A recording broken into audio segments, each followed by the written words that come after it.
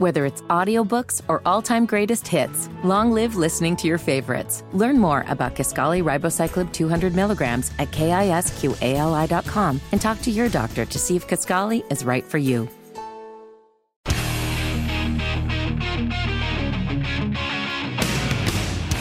News Talk 1110 WBT. Time to cross the streams as we do every time at this moment of the day. We actually do it twice, mornings and afternoons, but here on Good Morning BT, presented by Window Nation. Upgrade your windows today at windownation.com. It's the return of the one and only Brett Winterble. Good morning. It's great to be with you guys. How you doing?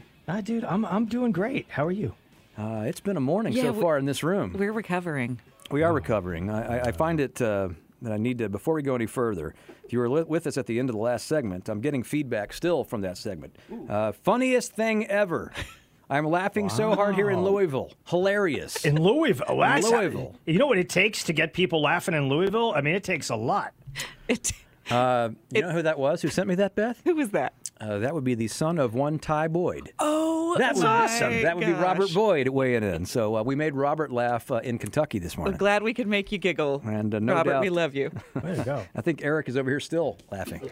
But so here we still have a pair of tickets to the Jason Aldean show that we're giving away today for naming that Jason other than Aldean. We have one on the board right now. We'll continue after the top of the hour. But right now, Brett, we have not talked to you in a few days, and a lot's happened, namely this surprise visit to Ukraine yesterday. You weren't on yesterday afternoon, so this is our first opportunity on the station to hear what you think about this move made by the president. And he's obviously on an overseas trip right now, but that was a surprise detour. Yeah, it was. It was very surprising that he would make that trip. Obviously, with the first anniversary of this war against Ukraine by the Russians, or the war against the Russians by Ukraine, he telegraphed the fact that he wants to continue to support this. It would make logical sense to go there, but going into Kyiv is different than going into Warsaw.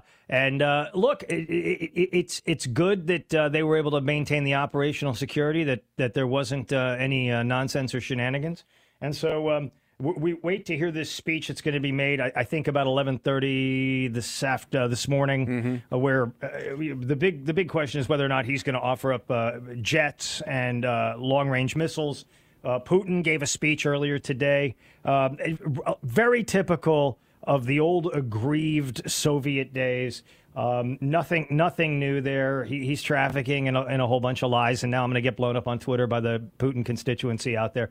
But that's I mean, it's good that he went and met with the guy that he's given $113 billion in weaponry to. So it's good. Well, that leads me to my next question. NBC put out a poll this morning that the country is pretty much divided. It's 49% to 47% right now, with some undecideds in there. That 49% of Americans want taxpayer money to be sent to Ukraine, and 47% they're saying no, we don't. So I mean, we're pretty much divided on this the way we are on so many other things at this point in our history. Well, but I mean, if that's the polls that are out there right now, the people who are supporting this are the people that are in power, and that's all that really matters as far as the president's concerned.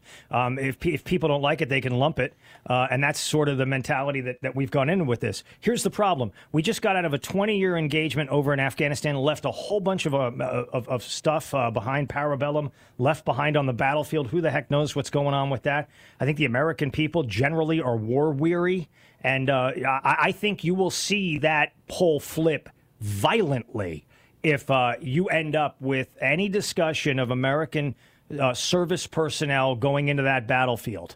I think at that point it'll go 80-20 against, because people do not want to send their sons and daughters over to Ukraine to fight Vladimir Putin, especially when what we're doing, let's be honest, is all tied back to 2014 when the Obama-Biden administration went by half measures and let them take Crimea. They're not alone, though. George Bush let them take Georgia back in 2008. So for us to have to mop all this up and carry this load ourselves, I think is going to turn people against it, if in fact they want to try to expand the war. Talking to Brett Winterble here, crossing the streams with Bo and Beth on WBT. Now, today is the 5-year anniversary of the passing of the Reverend Billy Graham. We were talking about that last hour, and here we have news in the last couple of days about hospice care now for former President Jimmy Carter, who is receiving that care in Plains, Georgia.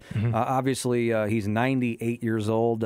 We know what's imminent here. Thoughts on the former president? Look, Jimmy Carter has been an unbelievable post-presidency figure in the world. I mean, he's certainly been a voice for Christianity. He's been a voice for decency, Habitat for Humanity. How can you possibly argue with that? And monitoring elections around the world. I mean, 42 years as a post-president is a huge deal. I wouldn't want him back in the presidency, even in his prime, because I think his policies were totally wrong and inflation killed us.